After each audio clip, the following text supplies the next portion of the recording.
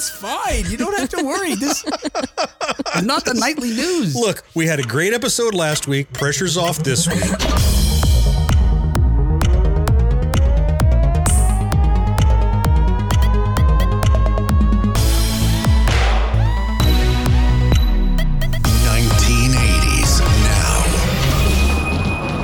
Version of it. Hey, welcome back to another episode of 1980s Now, a weekly examination of the importance of 1980s pop culture and its influence today. Hey, my name's Will, and joining me, as always, are my friends and co-hosts, Kat and John. Hello. Hello. Hello again.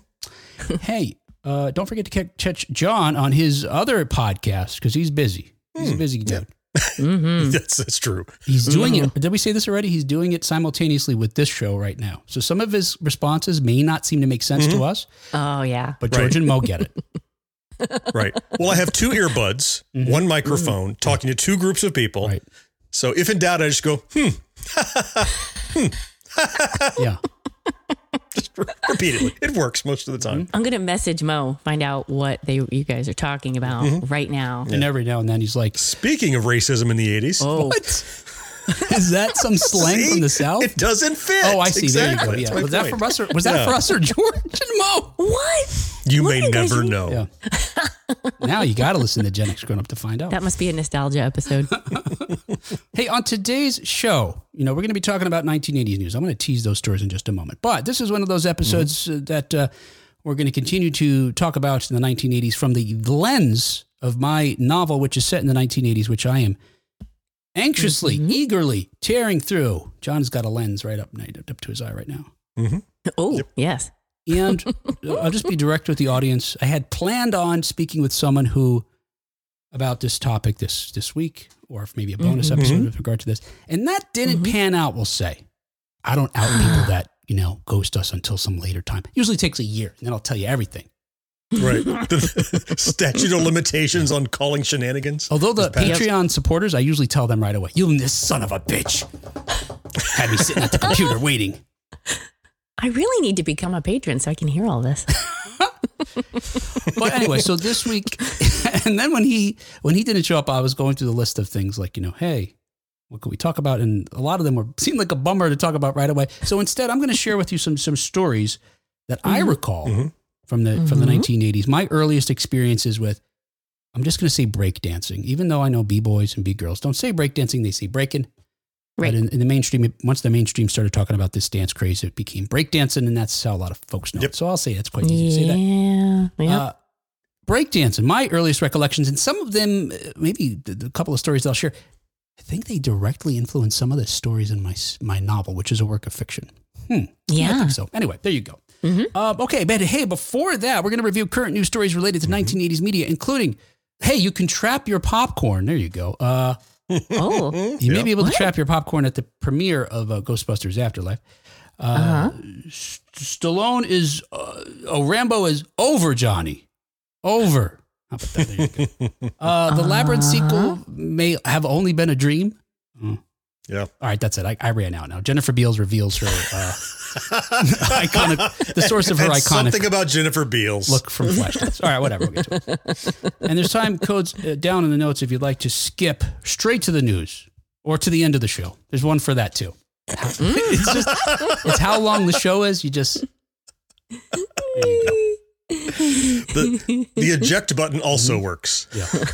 Now let's check in on Gen X Grown Up. Can you Silence. It's crickets. hold your earbud up to the mic, will you? Hey, a quick announcement before we move on to the news. I wanted to share with everybody that on October 10th, so this week, depending on when you're listening to the show, author and prior guest Sky McDonald will publish her fourth book in her Anti-Bell series, Just Your Type. I gotta say Anti-Bell. I always have to remember Anti-Bell, as in antebellum.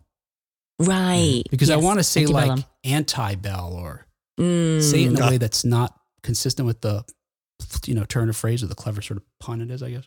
Yes. Anyway. Yeah. Yeah. And her You succeeded. book title, like so many of them, Just Your Type, is also a play on, so it's a wonderful play on what the story is about in that phrase.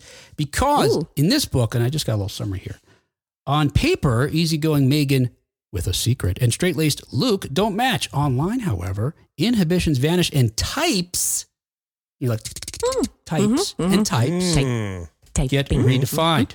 The connection is real and real hot. Oh boy! Now this reminds me that of her other book that we read, which is set in the 1980s, The Not So Nice Girl, which is the first time he spoke to Sky. Yes, that was my entree into romance, and holy cow, that book is just full of lots of different type of, it's all over the place. The record store. I'm really saddened. Based on the title, I was hoping it was going to be like making out in the Bloodmobile or something. Yes, just in time for Halloween. Yeah, something like that. It's like, are you type O? Yes. Me too. Let's make out. Wow. Because if I bite your lip, I can donate blood. That's why. I always wanted to do an episode about, and I had some folks lined up for this that didn't work out a year or more ago, to talk about that nexus of horror and sex that was, we just were really going to do that. Yeah, I had a couple of folks lined up. Scheduling didn't work out, and honestly, I think we just stopped following up with one another. It's just odd to me. And in the 1980s, that was huge. Speaking of Halloween, which is coming up soon. But that you could hose everywhere. I mean, I don't know. I don't get it. So I wouldn't be able to get turned on in a Bloodmobile. It's a haunted Bloodmobile, it turns out. In the very least, because of the blood pressure change, They were no wonder. All right. I actually made notes when you first suggested we were going to talk about that. Oh, you did? All right. I'm going to look up and see I think I know who we were going to talk to and see if we can't work that out. That would be cool. Right. Sometime early. Yeah, you should see her notes. 7 pages in that little book. For the end of the show. All right. And hey, that's our show. There it goes. Hang on. Hey, all right. So there you go. Oh, there's more I want to tell you. So can their steamy romance thrive in real life? Will dynamite digital chemistry survive its collision course with reality, or will everything blow up in their faces? I actually met my wife online. Did you have dynamite digital chemistry? Yeah, we did. Yeah. It's kind of crazy because, I use one of these things. It was prior to all these apps. Now it's like crazy. Now it's, I don't know. It's so weird. It's like, I guess just because I grew up at a different time, I don't know that I could use an app where seems so cavalier about connecting with someone. It seems efficient. Right. Like an app that's specific purpose is to hook up, you mean? As opposed to, it's like going to a bar to meet someone versus we met at the library. it's like, well, we know why you're at the bar. Yeah. You've got that shiny shirt that's slid all the way down to the front. Yeah. We know why you're at the bar. But the library, just the glasses do it for me, I guess. So whatever other reason. Absolutely. Thanks, John. Appreciate that for noticing. You're welcome. Oh my gosh. What? Is that really a thing? What? Oh yeah. Glasses? Is glasses a real sexy thing? I thought it was just Scott. Can be. I thought it was just your husband. Oh my God, Kat's covering her eyes like you're undressing her eyeballs. You're undressing her face. Wow. I'm secretly imagining you with no lenses in those. I'm imagining you taking your glasses. I have no idea what that means. Yeah. Oh my God. Are those transitions? Look how they're slowly changing color. Yes. Really hot. Ooh, read the menu again. Put them down on your nose. What else? Look over the top of them. Well, that's our show. Yeah, we can't. Kat's not even going on the camera now. Oh. She's broken again. She's ducking out of the way. Oh, she's back without glasses. Okay. Somehow her hair is different too. What's happening? Yeah, that is a thing, Kat. Absolutely, 100%. Wow. Which, shows me a lot of things. One, I guess, you don't have that particular, turn on. Although your husband does wear glasses too, right? Doesn't he? Yes. He does wear glasses. I personally never thought of them as one way or the other, but one time he wanted to come along with me to an eye doctor appointment to help choose. Ooh. Oh my God. Wait. Your optometrist is like Victoria's Secret for your husband? He's like, Kat, it's got to be these. It's got to be these. Yeah. What is He's not just an Aldi fan. He's John, please, please buy these. Oh, God. John, what is the equivalent of a thong in eyewear? Is that a monocle? Oh my God. Bifocals? Probably not. Those little tiny readers from CVS, you know? Yeah, that's what I think. Yeah, the half ones. Yeah, I think that's, yeah. Mm-hmm. Oh, yeah. Yeah. Right. They leave nothing to the imagination. I can see your eyeball right over top of them. I can really, see really good. Kat's husband now walking into an eye doctor like, No, we told you. No, get out. No more. Banned for life. I do want to take my glasses off now, but I won't be able to see you. John's looking at me anyway. It's fine. We know what he meant. They wanna wonder. Oh, is this the news? What are we doing? Oh, anyway. So yeah, I met my wife online. What were we talking I met my about? wife online. So that was, and it was different because you had to, you had a bio, you had lots of photos, you had interests, you had. There was no swiping, right? No swiping. No. Okay. I mean, you could like thumbs up or thumbs down, but the person never knew it. I think now even on the app, it's like, 60% of people that look at me don't like me. I think you know these things. I mean, no, they give stats like I think so. I don't know. Oh, that's horrible. Anyway, anonymous stats, so you don't know who the thumbs ups were, right? Wow, it worked out for me. Anyway, so check out Sky's new book. It's available this week. Hey, let's get caught up on 1980s news. All right, hey, this week in 1980s news, and as reported by Ghostbusters News, the upcoming Ghostbusters sequel is reportedly getting a ghost trap popcorn bucket. Sold. John's already there in line waiting for it. Yep. John, what other? So, John, I mean, you brought this story to our attention, and I knew immediately it's because, in particular, you tend to buy these collectible popcorn items when you can. Right? Sometimes, I don't think you can lose with them. They always appreciate in value because, if you're speculating, it's $30-$40 maybe, but they're gone right away, and you could flip them if you decide it was a foolish purchase. But more often than not, they're just cool to have. Okay. What was the? Yeah, you got one. They've had them for so many things. I got the one for the Dungeons and Dragons movie. It's like a giant 20-sided die. Yeah. It's a dice. Yeah. That's right. And plus, it looks like an awesome prop. If there's no popcorn in it, it's a ghost trap. What's wrong with that? That's awesome. Yeah, I think my challenge is always, I've never been to as of recent, been there early enough to get them. Usually I go and stare and like, can I have one of the, it's sold out already? Oh, for something, Yeah. There's a limited supply, it seems. Yeah, you kind of have to plan on getting one. Like, I'll swing by the theater on opening day, and when it's matinee time, go in and get a popcorn bucket. Right, that's your goal. Is just that's the purpose for the trip. Here for the popcorn? Yes, and what movie you're seeing? Oh, I'm not seeing any movie. I just want the popcorn. No. Would you like it buttered or not? No, I don't want the popcorn. I just want the popcorn holder. Well, oddly enough, when I got the 20-sided die, there was no popcorn in it. Oh. It was wrapped in a plastic bag, and then they gave you a box of popcorn. Oh. So they knew that people don't want it muddied up with butter and crap. So they give you, here's your toy that's designed to hold popcorn, air quotes, and here's your actual popcorn. Separately. So do you go in the theater, unwrap it, and then fill it with popcorn, or you just you take it home all pristine in the wrapping? I just leave it as it is. Take it home. Okay. Otherwise, you can take it home and clean it. So Well, yeah. The fewer dishes I can do, the better. I think I'd want to use it. You want to use it at the theater? I wonder. I probably would. I think I would want to use it. Actually, here's what I would do. Because we go and we get a big bucket and we try to eat as much of it as possible before the movie starts so we can go get our cheap refill. And if there's more than two or three of us, like two people, we've brought extra like soup like a soup cup or something, so we can distribute it. Pass it. It's like a fire brigade. Pass it down. We just fill it up and yep. Everybody hurry up. And then, so I would want to use the special souvenir thing, I think. Cat's in the theater like Alec Baldwin, ABE, always be eating. She's just like, you got to keep popcorn is for closers. Let's go. Get a refill. Cat, is there a situation where you get to the theater and you're like, I don't really feel hungry for popcorn, or I just can't eat my 50% or my 25% of the bucket, assuming you're splitting it with just your husband. This is what happens, because I'm never like, I have to have popcorn. Scott has to have popcorn. Oh, me too. And then, that too. Oh, okay. And he'll get it, and he'll ask me like, do you want some before we walk in? I'm like, nah, I'm fine. And then as soon as we sit down, I start eating it. Eat. Yeah. Our marriage is on the line. Cat goes from I don't want popcorn to orchestrating the popcorn coup where I can get it all eaten quickly and get a free refill.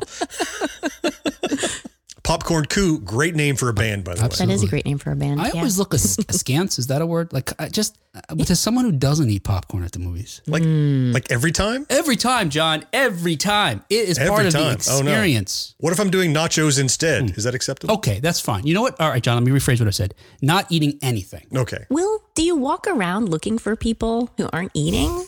Hey, asshole! Harass them? This guy does not have popcorn, and this other dude keeps checking out women wearing glasses. Get them both And he dumps out. a little popcorn on their head. Yes. There. Now you got some. Happy? Put these glasses on and hold this bucket of popcorn. Do you mind if I take a picture of you? Wear it like a hat. Yes. A buttery hat. It still has the wrapper on it. Just for you. Put on this monocle. Would you mind looking through this jeweler's loop? Oh. Good thing I had this ghost trap handy. Don't look in the trap. Literally, do not look in the trap. Literally. Honey, do not look in the trap. I'm not quoting the movie. We haven't moved past last week's episode, I see. No, it's just all one episode. Speaking of doing dishes. What are we talking about now? How's that out? Sky's book? No. This is about Ghostbusters. So, John, I need help understanding this. Okay. Talk about getting slimed. Oh, Cat. that's too far. Kat. Inappropriate. Too far. Too far. Wow. Definitely got to cut that out. Oof. Oh. I feel violated. Now sit back while I ask John about blow molded cups.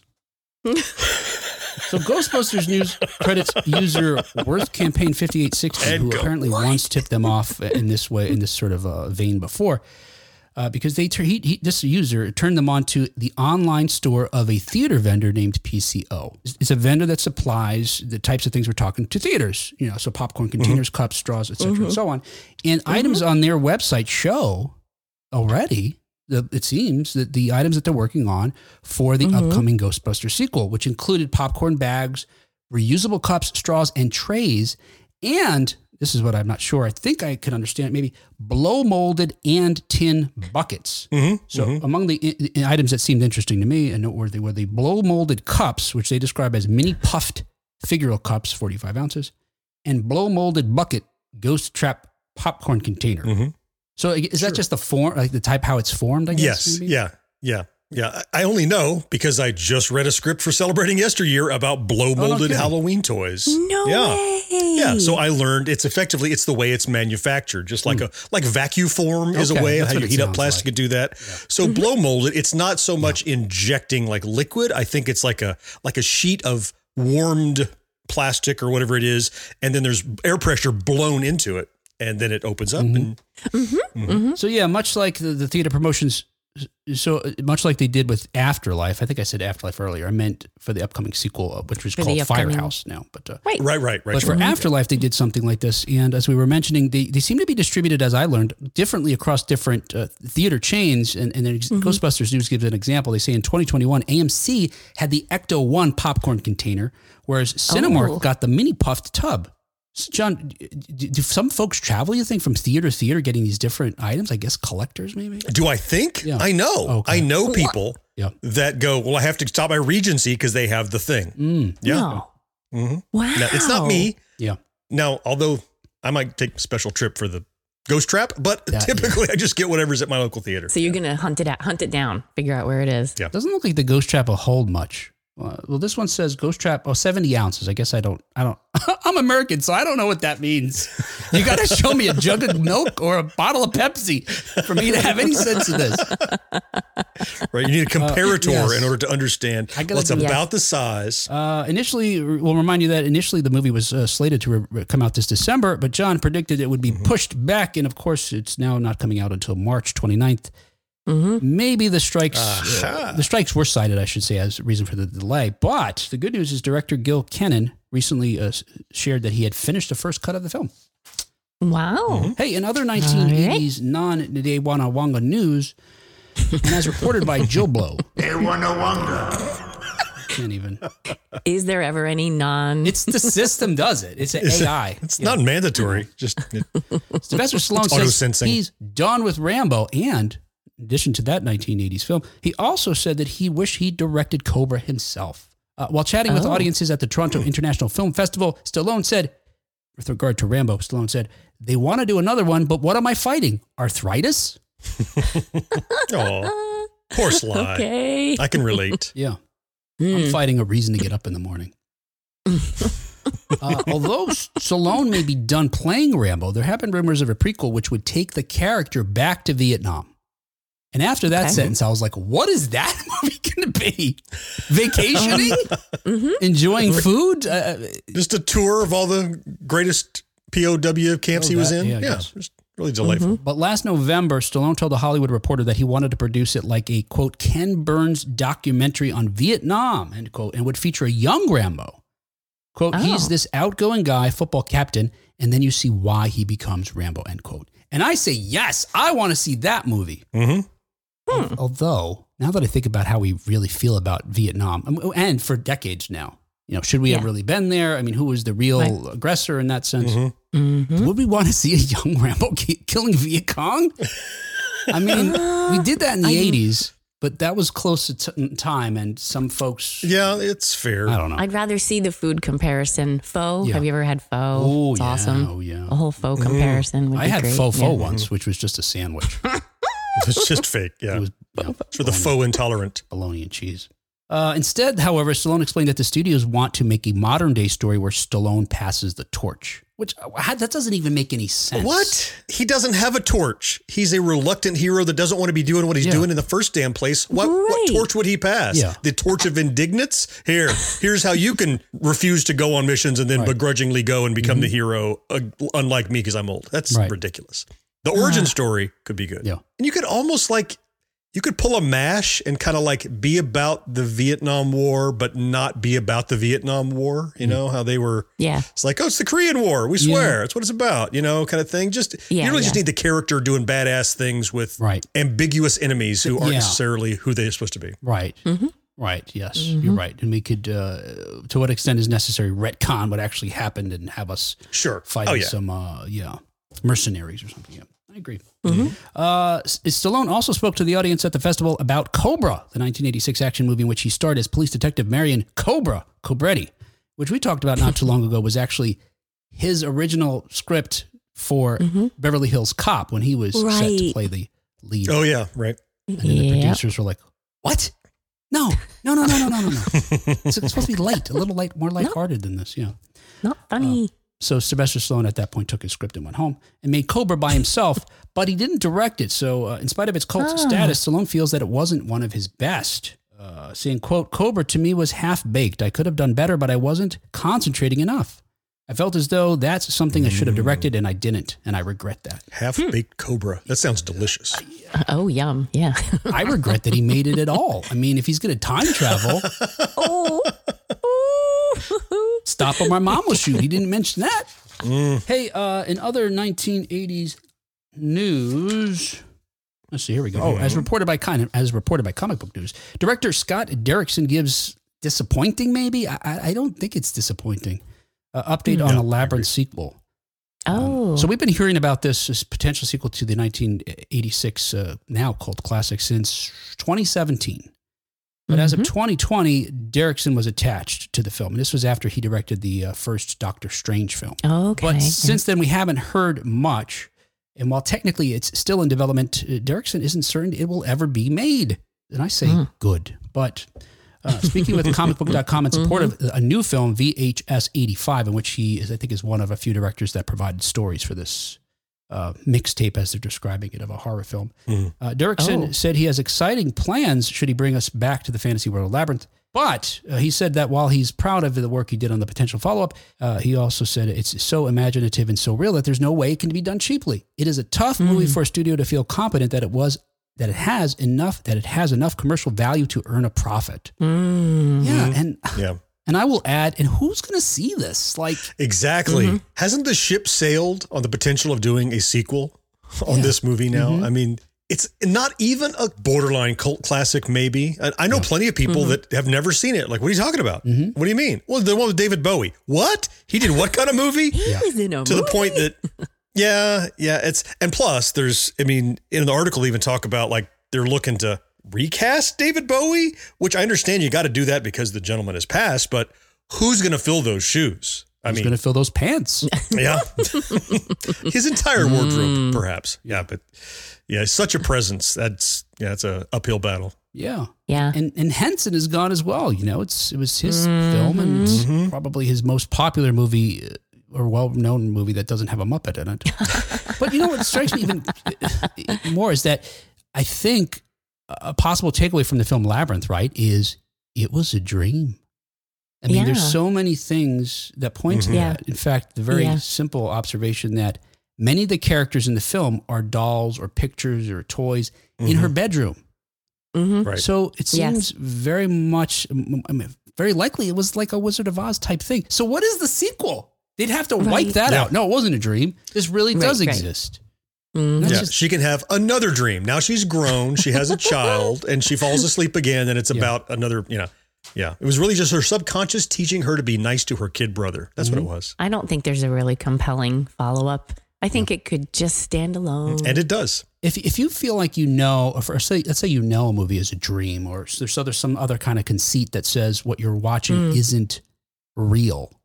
Yeah. Does that remove the stakes for you, or do you feel like you're still able to feel like you're invested in the story? It's not my favorite thing, but I still whatever I was going wow at or feeling, that still sticks with me. I especially hate when things turn out to be a dream.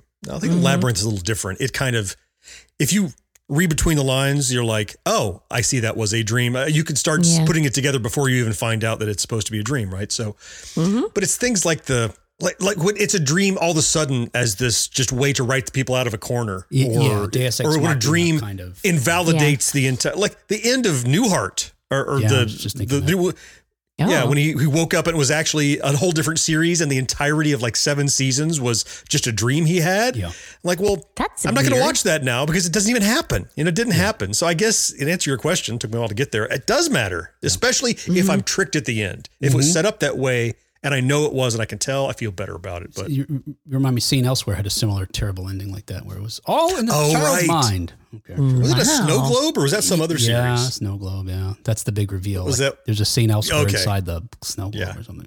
I didn't watch the series, but I remember something about a Snow Globe. Yeah. I don't think it really bothers me because I can still feel what I was feeling. Yeah, what she was feeling was full of popcorn. Eat faster!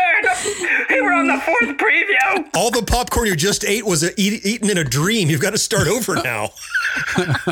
Refill. And finally, in 1980s news, as reported on the Tonight Show, Jennifer Beals reveals the source of her iconic look in Flashdance. Flashdance was one of the biggest box office hits in 1983. It earned over $200 million at the box office and an Academy Award for its titular song.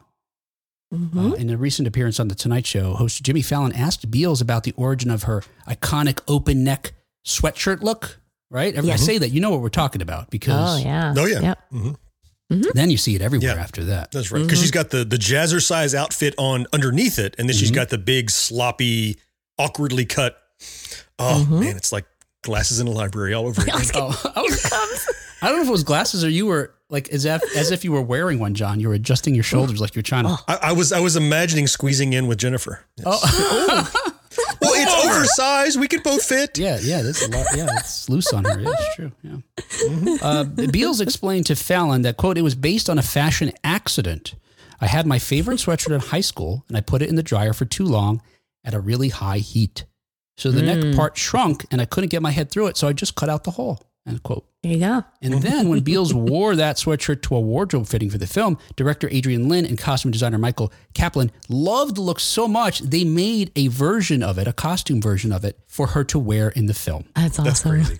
I had never known that. I had never even put together that, the fact that we associate that look, and like John's saying, then it became this combination of, jazzercise in that look. And in fact, in that show Physical, I'm pretty sure Rose Byrne's character, they're wearing that while they're, that kind of thing. I think so. That it originated in that film. I didn't even put that together. It just seems so ubiquitous of the 1980s, Yeah, I don't think I could have pointed at that as, there's the origin. Yeah.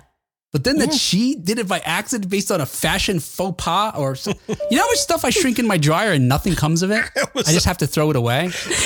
Well, let that be a lesson to you. The next thing you shrink in your dryer, butcher it with scissors, wear it to your next audition. You got a brand. There you go. Trendsetter. Right. Will's tiny shirts. Get yours today. And I was thinking more like my jeans shrink, so I cut the waistband off of them. So I have like the reverse of Daisy Dukes. The top ass of my ass is hanging out, and the bottom and down is covered. They call that plumber butt. But John, yes, I'm wearing glasses the whole time. Oh, I'm gonna need another popcorn bucket. I probably shouldn't mention that. I mean, I don't think I had the sweatshirt look, but I sure had the dance outfits, the leg warmers and the leotards. Oh yeah. All you had to do was cut that Mickey Mouse or Minnie Mouse sweatshirt that you had, Kat. That's right. There you go. Hey, Paramount Plus had announced a sequel of a sequel TV series of the film in February of last year, but we haven't heard anything about it since. And I would say much like Labyrinth, I think we're fine with that. That's okay. We don't need that. Yeah. We're good. No. Yeah. Yeah. Maybe there's a great idea for a series. It probably doesn't have to be stitched onto Flashdance, though. Yeah. Right? No. Do your own thing. Yeah. And it's as a sequel series, like, so does that mean Jennifer Beals comes back, but she's 40 years older? And that movie was so much about her struggle to, make it in the dance world. All right. So now she made it. So I don't know. I guess I don't feel that invested in her character after that as I did in that particular journey. Yeah, it's the story. It was about the story. Unless she's now a librarian, in which case I'm back on board. Oh, and it was all a dream. And it was all a dream. Oh, perfect. Hey, that was 1980s news. Hey, our independent podcast is brought to you every week by folks just like you. So if you'd like to help us out, please follow us on the podcast platform you're listening to right now. Subscribe to our YouTube channel. Share an episode on Facebook. All of these actions just take a moment and are 100% free. But if you'd like to chuck in a buck and help us keep publishing the show week after week, please visit us at 1980snow.com/support to find out how you can send us $1 or $2. And thank you so much. It means a lot. I'm late on this, but it just occurred to me if she's eating popcorn at the same time, maybe then you'd be on board. So what? Glasses, popcorn, eating popcorn, sweatshirt. She's got to have the whole thing on too. The look, Type. Yeah. Oh yeah. Leg warmers. Would that be important? I don't know. It's important, but it doesn't hurt. Yeah. How about the color? Pink and purple. Pink? Yeah. Purple. Yeah. Yep. We're just weird sciencing together somebody that we want to see. I think we just created Kelly LeBrock at the end of weird science specifically. It could be. Yeah. Coaching the gym. There you go. Every decision is how close does it get us to weird science? Yeah. What was funny is just watching the two of you like this. I was honestly trying to do an assessment to see if that sound was going to kick in or not, but I never heard it. So somehow we didn't reach the level of it. Oh no, that's what I was listening for. Something's wrong. Yeah. What sound are you waiting for? What did I miss? They wanna wonder. Oh, because it's spontaneous and you have no control over that. I don't. No. That's right. Of course. It's spontaneous. Like when you first hit puberty and never mind. Oh, I don't know why we're determined to just look. Who reared his ugly head? I told you guys this. I'm not entirely convinced that we didn't lose a guest because of last week's episode. I mean, I don't. Right. I don't know. So why are we doing this still? Because it's us. I can only be what I am. Sorry. There you go. Right. All right. Hey, speaking of not having a guest, we're going to do fine without that, right? We're going to do fine here. Yes. Talk a little bit about it. So, look, I had hoped to talk about, and again, I've got some other folks theoretically lined up to touch base on some different aspects of. Theoretically. Until they hear this episode. You notice I'm not announcing any names until it's recorded. But about different aspects of my book, which is set in the 1980s. And I realized I feel like that we've talked about it a lot, but it's only because I've been working on it a lot. We only talked about it once. A lot, Will. Yeah. So one time. Yeah. So again, I guess high level, first of all, it's called Outcasts, which is, and it's spelled in the way I love that name. referring to the caste system that at least, I think I've learned that it's a more of a Western concept that was sort of imposed on Indian culture, and not while they do have these notions, these ideas of different, economic, either by economic status or family lineage or religion. There's these sort of, different groups, and some of them are looked as lower than others. I don't believe I don't believe internally they had referred to it as a caste system. I think I recall it was some kind. It's like from a Portuguese word that was somehow anyway. But anyway, sure. It's called It's called outcast as a play on that. But in short, and most important to our discussion today is the fact that the protagonist, an Indian teen who immigrates to the United States, immigrates at the beginning of the 1980s, just when hip hop is developing. Obviously it began earlier than that in the 70s, but things started to coalesce in the early 1980s between the music and the dance and the graffiti, the 4 pillars of hip hop, the 5 pillars if you throw in knowledge of history, which I think African Mbana insisted is the 5th pillar. But that time always is fascinating to me, and I had a choice of when to set this novel and for these kids. And I could have set it later in the 1980s when it was mainstream and it was commercial, and literally because you saw it on commercials, but it was music videos and films, lots of films. Or middle of the 1980s where you've had folks see Breakin' and Beat Street, which came out in 1984, and you've got Rocket, Herbie Hancock, all these things that, it's a little bit earlier, so we're seeing it start to infiltrate mainstream media. Or ultimately the choice I made was earlier than that. So I think it's set in 82 or 83. Oh, I'd have to look. I don't remember. But and I decided to do that because I wanted it to still be small and sort of quaint and unique and mysterious, and that the characters they were curious about it, so they had to work at finding out about it. But maybe even for a couple of reasons too, because there's not like the internet to look it up, like tell me more about Breakin'. So there's that because of the era that it's in, but also because it was just burgeoning. Yeah. You weren't even sure that everybody you ran into on the street had even heard of it yet. So you had, it wasn't like you could have called the librarian, back to library. Sorry. You call the librarian and go, tell me what is Breakin', and then be like, stop your car with the pedal on the floor. Not everybody even knew what the heck it was. Right. And origin stories are always the best kind of stories. So it makes sense. Yeah. And it's fascinating to me. And I had the fortune. I love the area I grew up in because, by proximity to New York City, I feel like I had access to things that maybe took a little longer to reach other areas of the country.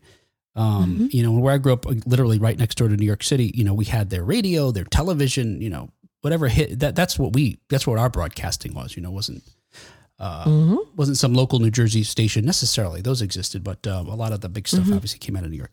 But among that, the fact that hip hop was born out of New York, it's either going to be the Bronx, it's the Bronx, to one aspect with regard to the dance and DJing, but obviously a lot of rap artists came out of Queens and elsewhere throughout the city.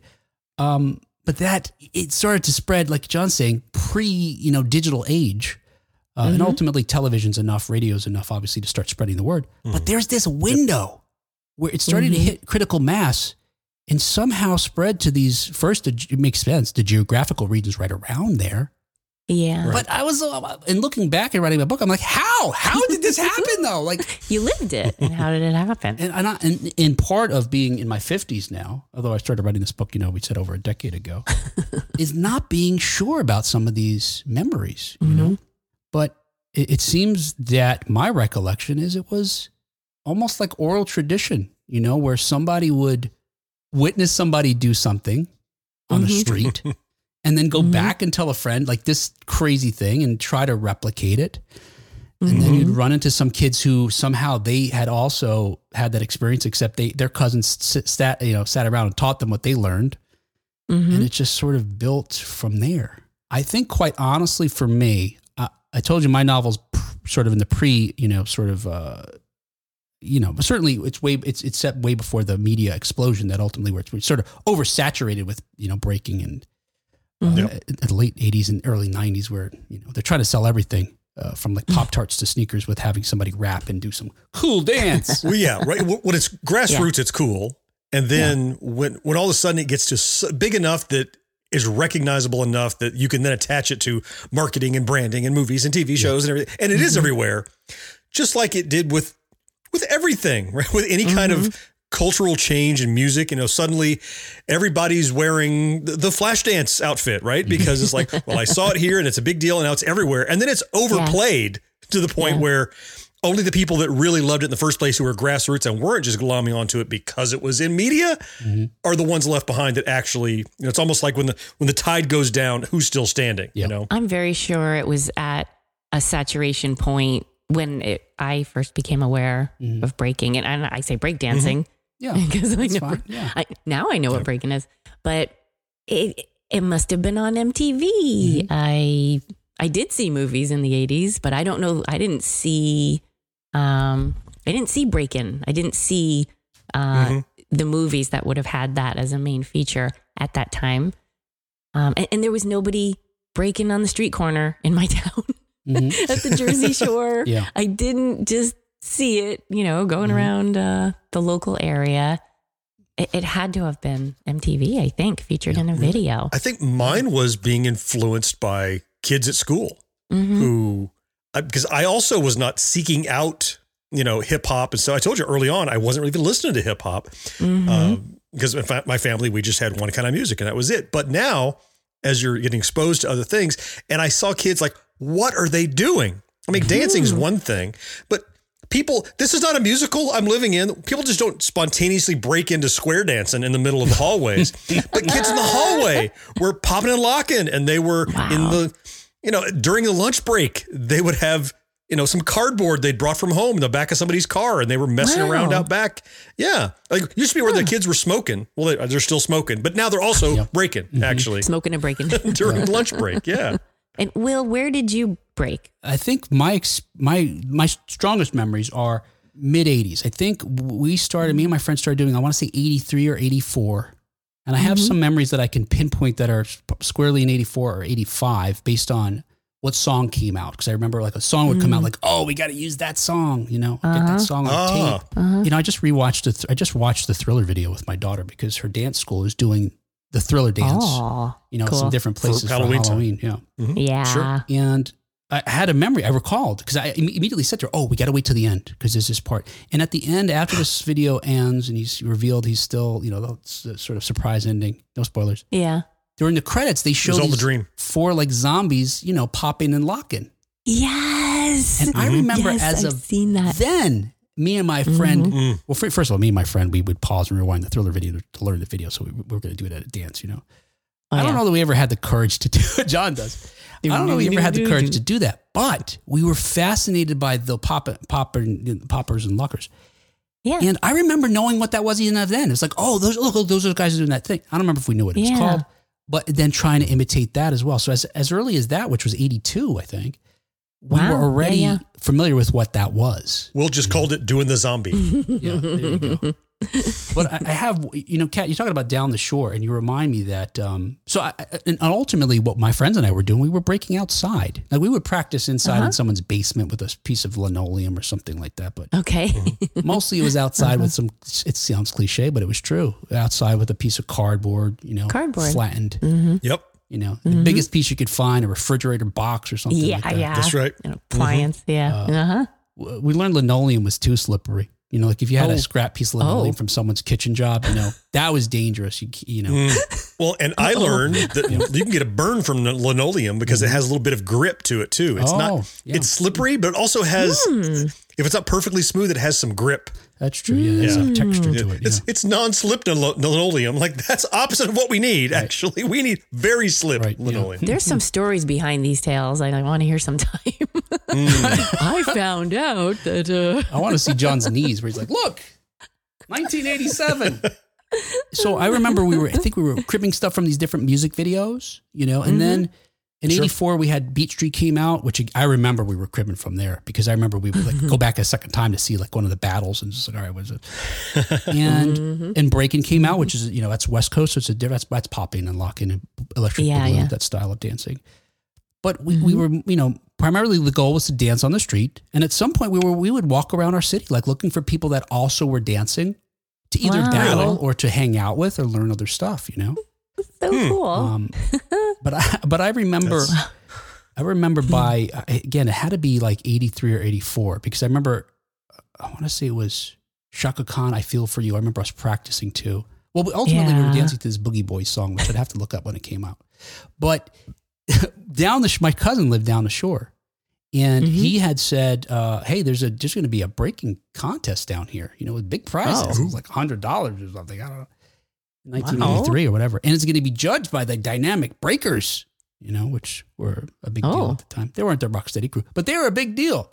I think they were part of the Dynamic Rockers originally, and then they started their own thing. Anyway, I still have a postcard from it. I'm pretty sure advertising it somewhere in here. Oh my God. But so he was like, hey, and again, me and my friends are from Jersey City. We had our own little crew. It was like, we should go down the shore to this contest. We're going to crush. They don't even know what this is. Like Kat says, right? It's going to be the easiest $100 or whatever it was we've ever made. Probably had never made any money by that point. But we wind up there's this, it's almost like, again, I don't know how these things get around, but there was a kid in our neighborhood who was called White Boy J. Okay. And White Boy J was just, he was regarded as the guru, I don't know how he knew it. I think I did know. I think he spent time in New York. He was in the Bronx or somewhere hanging out with a crew. And then he lived where we lived, though, in Jersey City. So he would bring back all this. And he had disappeared for a time and come back like Luke after being in Dagobah. Where he was just suddenly extra skills. Yeah. Yes. Like he had trained enough. And he was good. He went away. He was a popper. He wasn't he didn't go down on the floor and do, bottom rock, or he wasn't doing stuff floor work, but power moves. But he was a popper and he could crush anybody in our city, Wow. So somehow we asked him, we approached him, like one would approach a Jedi master. Will you train us? Will you teach us? Will you help us develop a routine so that we can go down to this contest and take money away from these rooms? They don't know what's coming, do they? He agreed to do this. And so, me and my buddies, we would meet in my basement and White Boy J would come and we would develop a routine slowly. And I still remember the beginning of it because it's laughable. Oh, because he had this vision where it was going to be kind of theatrical. And this is so corny. But he had us. We just thought we were going to dance, but he's like, "No, let's start off like this." He split our little crew up into like two sections, two sides, as if we were competing sides from different crews, and we were to act out like we were about to fight. We're going to have a physical altercation. It's like a play to play. Yeah. Oh, yeah, cool. Because part of the history of breaking in the Bronx as it developed was that the gangs would get involved in it, and eventually over time these dance battles replaced some of the otherwise violent altercations that they would. Well, that's how the lore goes. That's showmanship right there. I can appreciate that. I can appreciate wanting to add a layer of not intrigue, but what are they doing? What's happening? And then it erupts into a great dance. Because these rooms don't know. They're going to think we're really going to fight. But and this is the corny part was, so we would approach like we're going to fight. And then he had one of us say a line, like a third person came in, not in the story originally, like Deus Ex Machina, would come in and part the two people apart and say, yo, don't fight for it, dance for it. Oh. And then the music would come on. Oh my God. Even then we knew it was corny. But totally convincing too. I'm sure that line was delivered with Oscar caliber. Terrible. Yeah. Dance for it. Yo. But after a few sessions meeting with White Boy J in my basement to develop this routine, he stopped showing up. No. And so we were left to our own devices. And, we had, I don't know, probably we didn't have as much experience or training or skills as we would ultimately, a little bit later. At this time, it was still pretty new to us. So what we developed on our own was not going to be what he would help us do, but we had something. It's not like he went away and got all these new skills and brought them back to you. He never came back. No, he just went away. And part of it was he was going to be in it. So, not only was he, actually, I think he was the one who did, he's the one who did the line. Now that I think about it, he's the one who did the line, so he was center stage. And we were excited about that because, again, the guy just crushed. Anyway, but he didn't show up. And so it came time, it was the date of the contest down Jersey Shore somewhere. And it was at some convention hall or something like that. Asbury Park Convention Hall? I don't remember. but maybe this will help in a moment because oh my gosh, we were like, what are we going to do? We don't have, Jay to be with us anymore. We barely have a routine. We're kind of half winging it. Oh, you know what? Look, we're going to crush these rubes. We'll just go and just do whatever we would normally do. We'll improvise, we'll toss it around. You throw it to one other person. They'd start dancing it back and forth. Mm-hmm. And so we get there. Uh-oh. The place is enormous. Uh-huh. I mean, it couldn't, maybe at Asbury Park, I don't know, but it wasn't like, like Giant Stadium big cat, but there were tiers of seats. Yes. Is that Asbury Park? I used to go there all the time for wrestling matches. Okay. My dad used to take us there to see all kinds of famous wrestlers. I mean, it was part of the big time circuit. Mm-hmm. Yes. Yeah, it was the tour, right? Exactly. Tiers of seats, and we get popcorn and big place. Chug. Yeah. So it wasn't like at a VFW or something like we expected. Right. We were just kids. So was it right on the boardwalk? Yeah. I don't remember that. Huh, but remember, we got there, it was gigantic, and it was packed. Yeah. And so suddenly like, okay, well, this isn't what we thought it was going to be, but all right, we're still going to do this. We're still going to do this. Wow. And then, they they just call, we see very quickly, they tell everybody, we're just going to call you by your crew name. I don't remember our crew name. I wish I did. You don't? Yeah, oh my goodness. How can you forget that? Yeah, I don't remember. Didn't you have like t-shirts you made with puffy paint? We did for a different crew, but not for this one. Okay. I still have that shirt too. It's mandatory. I don't remember this crew's name, but we were waiting for our name to be called, so we don't know when we're going to be called, but it turns out there's like dozens of people, like 50, 100 crews competing. And the first one goes, and they were better than anything we had seen on any movie, TV show. Oh, no. It turns out that folks from like New York and around the world or country were driving in to compete. It was the primo best of the best at this place. And so finally, when they call our name, it's like we pretend we don't know who those people are. Oh, no. You didn't go? You didn't go up? No chance in hell. No, we sat in the audience. Who are those schmoes? No shows. Are you kidding me? No. Oh my God. We stood no chance. But we, it was great to see all these acts perform. And then the judges, the Dynamic Breakers, actually, they performed too, I'm pretty sure.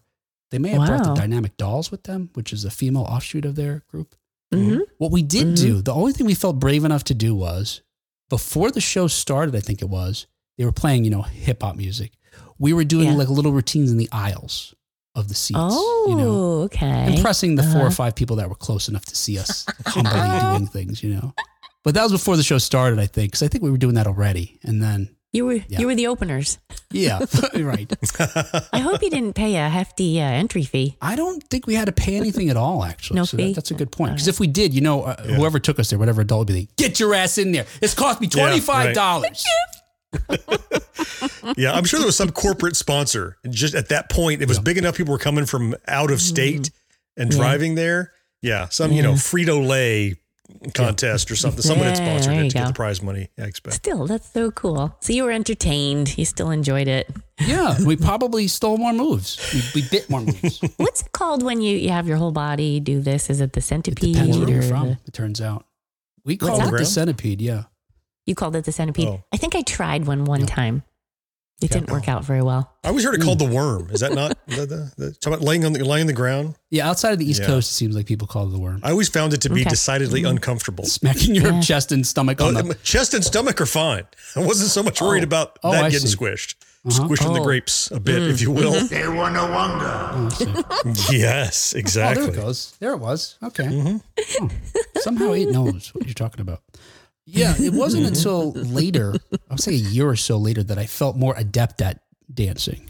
But I don't know that we battled all that much walking around. We did make friends, and we wound up getting a larger crew together because we met some other kids that had smaller crews. It was like, there's 2 people, we're 3 people. All right, now it's 5 of us, now there's 6. But I don't remember we would run into very often in anybody that we could battle against. Maybe once or twice, and we were probably all of around the same skill. There wasn't anybody blowing us away like, that the folks that we witnessed that strangely in the middle of, South Jersey, which I never would have expected. South? Yeah. South Jersey. Yeah. South, yeah. Anything south of Newark, I would say, is South Jersey, right? We've talked about New this. Jersey 101.5 radio station. Within the past couple of months, they are the radio station for Central New Jersey. You know why they're saying that? They want to distance themselves from South Jersey. Nobody wants to be known as South Jersey. Now I just remembered a moment where, I felt better at breaking was really because I was in high school at this point, freshman year. And because I had tried a number of other sports, I ultimately did gymnastics because it turns out I don't like to run long distances. I don't like running either. No. What else did I try? Swimming. I thought for sure I was going to get swimming. I didn't get swimming. You did gymnastics? Yes, I did gymnastics for like a year or whatever it was. Oh, cool. And that only allowed me to strengthen, the moves that I had learned breaking, and also incorporate gymnastics moves, And I remember one time, and this is sort of the flip side of that story that I just told you, because it was a school dance. I remember the song that was playing. It was Dougie Fresh and the Get Fresh crew, the show. Playing. The one that where the keyboard plays the Inspector Gadget theme, and they have two DJs scratching, Barry B and Chillwell. It was a school dance at my elementary school, but I had graduated already. But they would have summer dances that were thrown by some youth organization for teenagers. Okay. And I remember being there with some friends that also, we would break dance. We had, but I guess I wasn't in high school yet by the time the song came out. I don't think, because I think it came out in August of '85, something like that. Maybe I had just started high school. Anyway. No, you didn't start high school until September of '85, probably, right? 86. No. Oh, you're right. I'm sorry. Yeah, you graduated like May of '85. We finished freshman year 86, 87, 89. Right. Yeah. Okay. Right. But it was a school dance. And I remember at the school dance seeing, a number of folks that I had seen, that I'd known in the neighborhood, either by reputation or friends or frenemies kind of thing. And including these guys that were just assholes.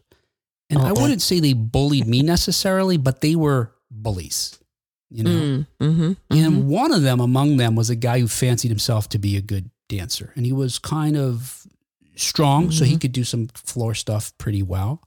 But I had something going for me. One was, again, it must have been the fall of '85. I had some gymnastics moves I had learned. I had some experience a year or so about breaking, and the lights at the gymnasium or auditorium in the elementary school were dark, and there were there was a disco ball and strobe lights. So it's kind of hard to really clearly see what was going on. And I remember Dougie Fresh, the show, was playing, and some kids started dancing, like a circle forms. Because look, this is still an era, and we're still a country. This is probably true today, right? Guys don't dance. They're wallflowers. Girls dance. Pretty often, yeah. So guys will slow dance. Their wife will drag them out to the dance floor. But no, we were dancing at the SFGE because we're different. We're fun. But the circle forms, and some guys start breaking, and I want to do it too. So I do something, and I do a little routine, and I wind up doing this. I'm doing these sort of floor moves, and I do it into some stuff I learned into gymnastics, which amounted to I don't know. I don't know how I got on my feet from this one thing, but it was like being on the floor doing what's like bottom rocking, and then somehow I flipped over onto my feet into a one-handed round off. This sounds so funny. Oh my God. Into a backhand extension, which if folks know, you kind of hit your feet from the round off. So you're facing perpendicular to the cartwheel. You roll back onto your behind, and then you keep rolling back until you're now up on, you're doing a handstand. And if you've got enough momentum, like an arched handstand almost, right? Kind of arched. It didn't even arch, straight up. Oh no, straight up. Okay. But, oh my gosh. And then from that, if you've got enough momentum, you just go straight up into the air and boom, land on your feet. Wow. You did this? Yeah. Kat, I am so sad that I can't do it now. I tried to do it this summer for my daughter. I was like, because learning these kinds of things, I'm like, well, Daddy can do it. I thought my wrists were going to break. I mean, the more you describe this now, and the way you're comparing it and merging it with gymnastics, it makes me think a lot of break and floor work is not that far removed from pommel horse work. Where you have points on the horse that you have to do moves that swing your body around with. It's a similar, I'm sure it's similar balance and skills. So I can see how it was almost like a secret weapon that you studied some some ballet, some dance other than that you can then like, use those skills to enhance what you're doing with breaking, right? Yeah, you're absolutely right. And even breaking itself, how it evolved, it was incorporating these different dance forms and gymnastic moves, etc. Yeah, to create these styles. So yeah, you're right, John. A lot of it revolves the same muscle groups, and yeah. But I didn't know doing this thing for me was simple enough. Because I was all of 14 years old or something like that, and all of 88 pounds or something like that. And so it was easy enough for me to do. And I thought, this is pretty cool. I like doing this. It's fun, and I'm good at it because I've been doing it for a while. But what I didn't realize, because of the lighting, people thought I went from the floor and did a backflip onto my feet because the strobe effect. And it was going so fast. Yeah.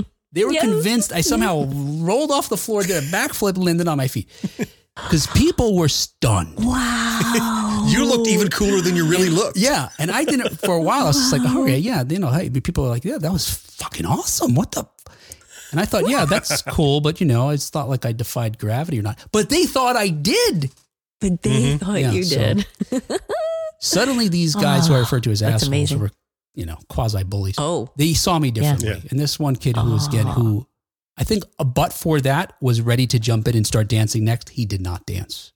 He didn't. It was more like when I came out, he was like, man, that was really good. He was like your crew at the competition. I was thinking that. Yeah. Oh, yeah. Like, nope. My name was not on the list. Correction. No, I don't want to follow Will. Yeah. That's amazing. That's probably the highlight of my brief career, as a street dancer, which is a stretch to even say that. Yeah. Well, I love that story. I'm sure you lived on that fame for a while, didn't you? Well, in my heart, John, in my heart, 100%. That's enough.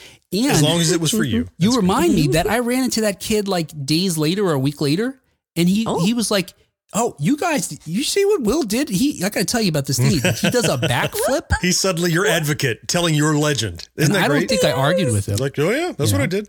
All right. Hey, look again, this is what we're going to do from time to time. I would love to hear other folks' stories. Where do you live in the world? How did you hear about breaking? Did you do it? Did people do it on the street?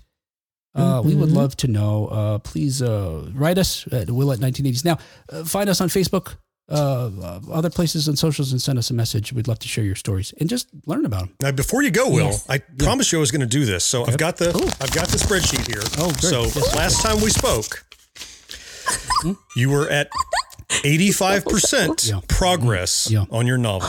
Now, I did some quick mathematics, and effectively, as we speak, there are about 12 weeks left in the year. Oh boy. That's a couple weeks to go. So we were roughly, we do need 1% a week to stay on track, or you're going to be behind your deliverables. Wow. Ooh. So we were 85% when we last spoke. To be on pace to finish at the end of the year, you need to be at about 87. Where do you think you are in terms of progress of completion of your novel? John, I believe I am exactly at 87.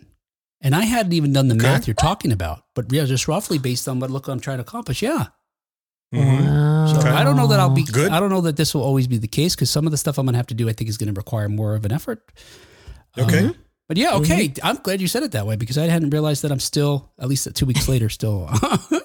Yeah. I mean, it's rough math, but it's roughly 1% per week you need to accomplish in order to achieve your goal of finishing at the end of the year. Yeah. So I'm going to keep you honest. Every time we do one of these, I'm going to update it and see where we're at. Okay. Very good. I appreciate that. Yeah. Awesome. Someone has to. Somebody's got to keep your ass in line. Yes. All right. Slacker. Hey, speaking of that, I better go do some more editing. That was our show. And our show is brought to you thanks in part to our early adopters like Rick Parker and Karen Flieger. Yay, Karen. And thank you especially to our Secret of Our Success Level Patreon supporters like Tony Great, Nick Guillory, go Nick, Craig Coletta, get it, Craig, Matt Marino, John Henderson, Brandon Greer, and Marcus Taylor. Yay. Thank you so much, guys. Thanks, guys. That's awesome.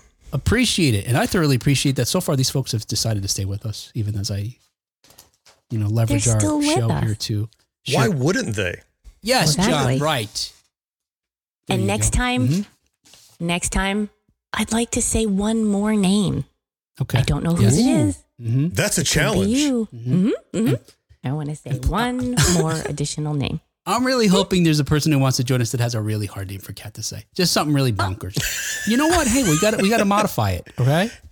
Kat will say whatever you want. Miguel Papadopoulos. Dun, dun, dun. Right. It's just something difficult to say. As long as it's not Miguel. a swear word, it's an obscenity. Kat will say, we have the right to refuse, and she has the right to refuse to say it. Kat will say, maybe it's not your name. You wanted to say something else. Whatever it is. She'll say it. And new this week, Mr. Fortuna. I was going to say, I hope somebody signs up as Jizz Fortuna. Oh, I thought you say Bib Fortuna. No, she went for Jizz Fortuna. I really hope somebody signs up. Fortuna, I was thinking about this. Like, that's not an uncommon last name. That's a real last name. Mm-hmm. It's not like Skywalker. Yeah. So there's a Fortuna out there. I probably went to high school with one. So now we just got to, Oh, whatever. Yep. Okay. Hey. I'll say Mr. Fortuna. Mr. Yeah. Yes. That's it. You'll just say the last name? Out of respect. Yeah. No matter what your first name is. Jizz Fortuna deserves your respect. Right. Or something. Hey guys, we will talk to you next time on 1980s Now. Until next time. Hit it.